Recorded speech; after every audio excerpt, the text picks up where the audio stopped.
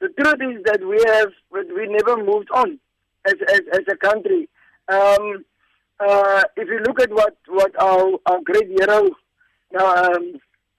Mandela did, Mr. Mandela forgave people who never asked for forgiveness.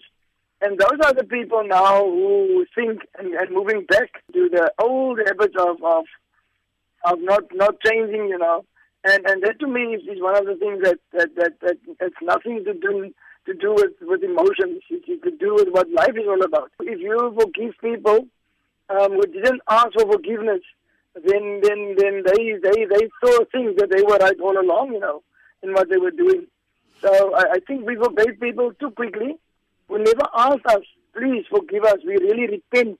We really feel bad about what we have done in your lives. And there's no such things anymore, the people who feel bad about what they did and then all moving backwards. So what they're trying to tell you is that, why are you squealing? We're doing you a favor to tolerate you. Okay, you know what? Whenever there's change, there must be pain. And at this moment, there's no pain. Everybody is just moving from A to Z without even bothering about our where we at, you know.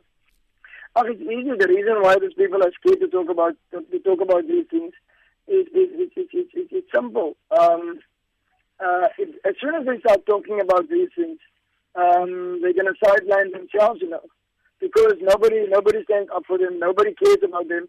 They know if they're going to speak their mind, then they might just lose.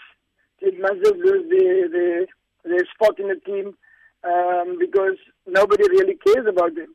And that is the reason why they will never speak up and speak out, is because nobody really stands up for them. So yeah, to my mind, we just need to